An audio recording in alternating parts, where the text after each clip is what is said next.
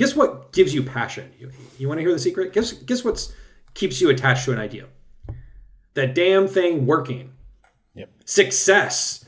Yep. Users, revenue, numbers. That makes a lot of these folks that have no particular ideas suddenly care a lot more when they actually are running a business that appears to be working. Hey, this is Michael Seibel with Dalton Caldwell, and welcome to Rookie Mistakes. We ask YC founders for their rookie mistakes so we can share them with you and help you avoid them. YC founder wrote in and said, "We chose to create a company around a hot technology. We were really excited about the tech. We eventually raised funds because there were enough investors who were excited about it too. But now, looking back, I think we had it backwards. We were the classic Silicon Valley startup in search of a problem." Michael, let's start with the definition of solution in search of a problem. What do we mean by that? Solution in search of a problem is where you build a thing and you're like, we have this thing. We just need to find someone who wants it. We need to find a use for it. We have the solution, and let's go out and find a problem for it. And, as long as technology has existed, this has been an issue. Remember reading about the patent system? You know how there's millions of patents for products like better mousetraps or whatever that there's actually no market for whatsoever. And so this is, as long as humans have been banging rocks together, there have been rocks that were solutions, but they weren't useful for anybody. And so look, this happens a lot with technologists. That happens a lot with Silicon Valley, where they start with a technology they think is cool, and they try to find a market for it second. Now, the core thing that I want to talk about here that you sort of zeroed on is founders with no particular opinions about what the market should be and no ideas on who the customers are or anything. They're just sort of floating in space. The best explanation that I've come up with is that there's a bit of a school metaphor here. I think that people are trained in school for so long that they try to see startups like school. And in school, you're not really rewarded for having opinions on things. You're rewarded for accomplishing specific tasks. And so you're also rewarded when you're doing things that your smart friends are also doing.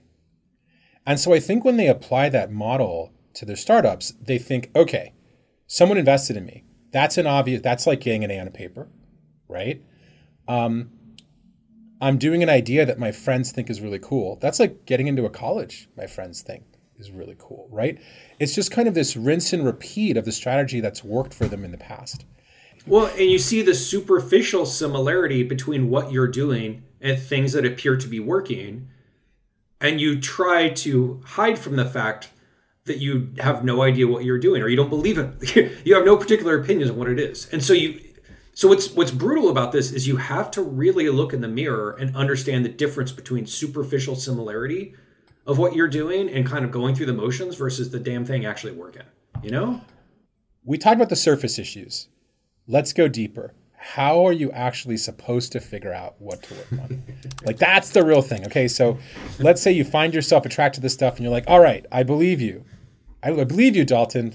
I'm not going to do a blank startup because it's the coolest technology right now. How do I figure out what to work on? I think a lot of people get told to follow your passion. I'm looking for a project. Again, that's a good tell. If you call it a project, that's a bad sign. We're looking for a project we are very passionate about. And so you sort of go through this like spirit journey of what all the problems are that face humanity or something. And so you're like, okay, Michael, we figured out our passion is the environment. Yep. That's our startup. And so again, like, I think when people give the advice of like, follow your passion, they're trying to be helpful. What do you think that actually means in a way that is actionable when someone is saying that? What does it mean to follow your passion when you're finding? I want to break this down into 2 parts. Yeah. Part 1, there are people out there that have real problems, that encounter real problems on a daily basis. They are passionate about solving those real problems, and they can actually see, even in their MVPs, the problems being solved. I think for those people, I want to push them to solve the real problems in their lives. I think there's a whole set of other people who don't have very many problems in their life. And I think those people kind of reach for like the UN problems or the global problem, right? The problems that like they are told they should care about, but they don't really encounter on a day to day. And they can't really tell whether they're improving them or not. And so I think, you and I always kind of get into a debate on this because, for that person who grew up, I mean, we have funded people who like in their country, when you try to swipe a bank card, the transaction doesn't go through, like 2 out of 5 times. And it's, and we funded them and they've actually fixed that. And that wasn't a theoretical problem, but that turned into actually improving banking in their country, right? But then we funded other people who absolutely didn't have that. So to me, I'm happy to talk about the other things that you can trigger on if you don't have that real problem in your life. But what do you think about the people who do have the real problem in their lives and they're going after it? I think in terms of this passion thing, like let's dig way back into history. Yes. What was the genesis of the companies Microsoft and Apple? I mean, Microsoft, flashback to the 70s, my recollection of the story is it was some folks that really liked computers when they were a new thing, and someone needed to port BASIC, which was a programming language, onto some weird hardware sold out of a strip mall in Albuquerque. And so these were just folks that were really into this weird niche thing, but no one told them to go work on microcomputers. They weren't following, their professors weren't telling them that it was a great market. I don't think anyone would have, but they were really into that stuff. They probably would have been working on that stuff even if there was no money in it, right? Yeah. That's how I define passion is would you be doing this stuff even if you didn't make any money doing it? Yes. Yes. And I think with Apple, same deal. Like, they were working on stuff they thought was cool, like Homebrew Computer Club and soldering stuff in your garage and trying to make software run on it. That was, I think, how they were passionate about the ideas. And so going back to having an opinion or being passionate, I think it's finding stuff that like you care about even if there was no money in it, and that you're doing it even if there's no approval from it from authority figures. It's a bit of an anti-authoritarian deal that you're like, yeah, I know this is stupid, but I think it's cool. And I know everyone thinks it's stupid. I think the no money of it in it is like the easy one. I think the no approval from authority figure, like you can't imagine yourself becoming Elon Musk solving this problem. You can't imagine the press loving you. You can't imagine, because like I would argue that when Elon Musk was starting, he couldn't imagine that would, how much of a Cinderella story he's become, right? And so I do feel like there's this like, I'm going to be fulfilled if I solve this problem, even if no one else gives a shit. So that is an area of, okay, I'm passionate about a problem. I would argue that in a lot of the teams that we fund, 2, 3, 4 founders, they're not all equally passionate about the problem, right? That's hard, right? Like, oh, we're all in love with this. So one of the things that I've thought about a lot is, what are the other things you can be passionate about in the context of startups that can motivate you to grind it out for years? Because like that's the bar, right? Like, what are you going to work on when everyone thinks it sucks? It's a great point. 4 years. So again, like to dispute what we ourselves are saying, or to have a debate with ourselves. Look, the problem with being like 19 or 20 is a lot of people aren't passionate about many things, and they all tend to have the same startup ideas. And so let me give you a great example. I want to find a way to plan to do activities in the real world with my friends. It's too hard to coordinate and plan activities with them. And so I'm really passionate about this, Michael. This is my... One of my biggest problems in life. This is we thought about it. Solving this, finding a way to coordinate, going out with my friends is like the biggest problem we know about. We care about it. We're experts. So, we're going to do it. What these people don't know is this is literally the most common college kid idea that's been tried for at least 20 years, right? Nope. Well, they would know if they did any Google searching. But they're experts, so they don't have to do any Google searching. Well, Michael, no one just implemented it correctly. See, we have a better UI dynamic. Yes. So all the thousands of companies that tried this, they were all wrong, and we're right. I'm passionate. It should have been by voice. That was the problem. And so where I'm going with this is, to the extent that the stuff that you care about the most is the same as everyone else, or you don't actually have unique passions, you might want to zoom out a little bit and not have passion be your primary mode of making a decision. Mm-hmm. Because guess what's really fun? Guess what gives you passion? You want to hear the secret? Guess what keeps you attached to an idea? That damn thing working. Yep. Success. Yep. Users, revenue, numbers. That makes a lot of these folks that have no particular ideas suddenly care a lot more when they actually are running a business that appears to be working. Do you know how fun that is? I don't think people get this. Running a startup that is not working is not fun.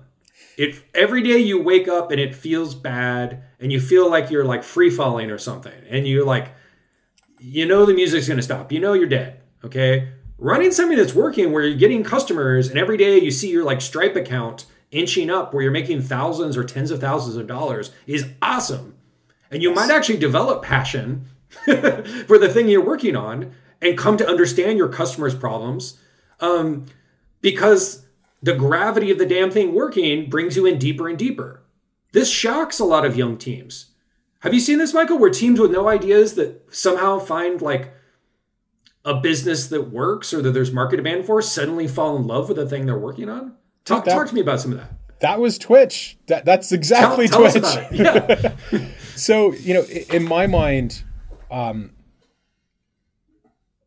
thing that kept us motivated with Justin.tv and Twitch was that users wanted to stream live video online. And I can't say that we were that passionate about streaming live video online, but certainly when we put something out there and we started seeing people use it, they were. And even though the company wasn't doing well for years, we always had a lot of traffic.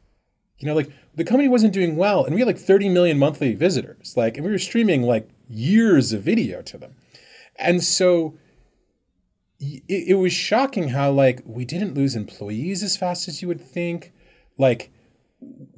Once you had something going, keeping it going was motivation in and of itself. And the other thing I was thinking about when you were talking was I always like sports analogies on this, right? Is the person who becomes the best in some sport the person who was nerding out on it the earliest? Or is it the person who's a great athlete and when they play the sport, they do well? And they're like, oh shit, I'm pretty fast. Oh shit, I can do this. Oh shit, I can jump higher than my friends. When I'm playing against my friends, I'm disproportionately doing better. And then that creates the positive feedback loop. Yes. Where I want to do better. I want to do better. Now I'm going to become a student of the sport. Now I'm going to specialize. But it started by oh, this is fun because I'm doing well. And winning so I think feels good. Exactly. Winning feels, it's that simple. And so when I talk to founders about this, I say, hey, look, you got a team of 2, 3, 4 people. Maybe you're going to have 1 or 2 who are passionate about the problem because they've experienced it or because it's a life work or so on and so forth. But the other things that you can be passionate if you're on the team on is 1, your co-founders, right? Working with friends is so much fun. Compared to a job at Google, working with your friends feels like winning. Not having a boss feels like winning. Being able to choose what you get to do every day feels like winning. I think there's a certain set of somewhat broken people, and I would put, us in that group, where having consequences feels like winning. If I'm playing in a sandbox and everything is controlled and I can't do anything wrong, it doesn't feel like winning. If I can lose, games have losers and winners, right? If I can lose, and it's much more likely to feel like winning. I think those are the things that you can kind of tie yourself to, at least for a little while, before you've got clear evidence that your customers you're solving a real problem for your customers. And So and it's a riff on this, man. please. I actually think what you're talking about and what I always suggest founders do is intentionally set up motivators, like psychological motivators around you to intentionally game yourself. Like very intentionally, the same way you would be, training a pet or something, you train yourself, right? And when you set yourself up with a startup idea with no opinions, with no customers, with no revenue, searching for amorphous goals that are ill-defined, Working with strangers. you could not create a shittier environment to ever do anything good.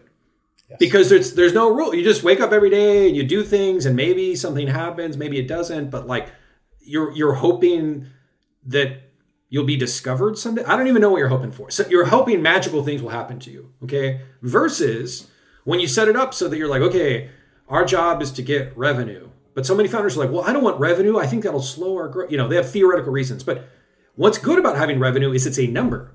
And you can look at the number every day.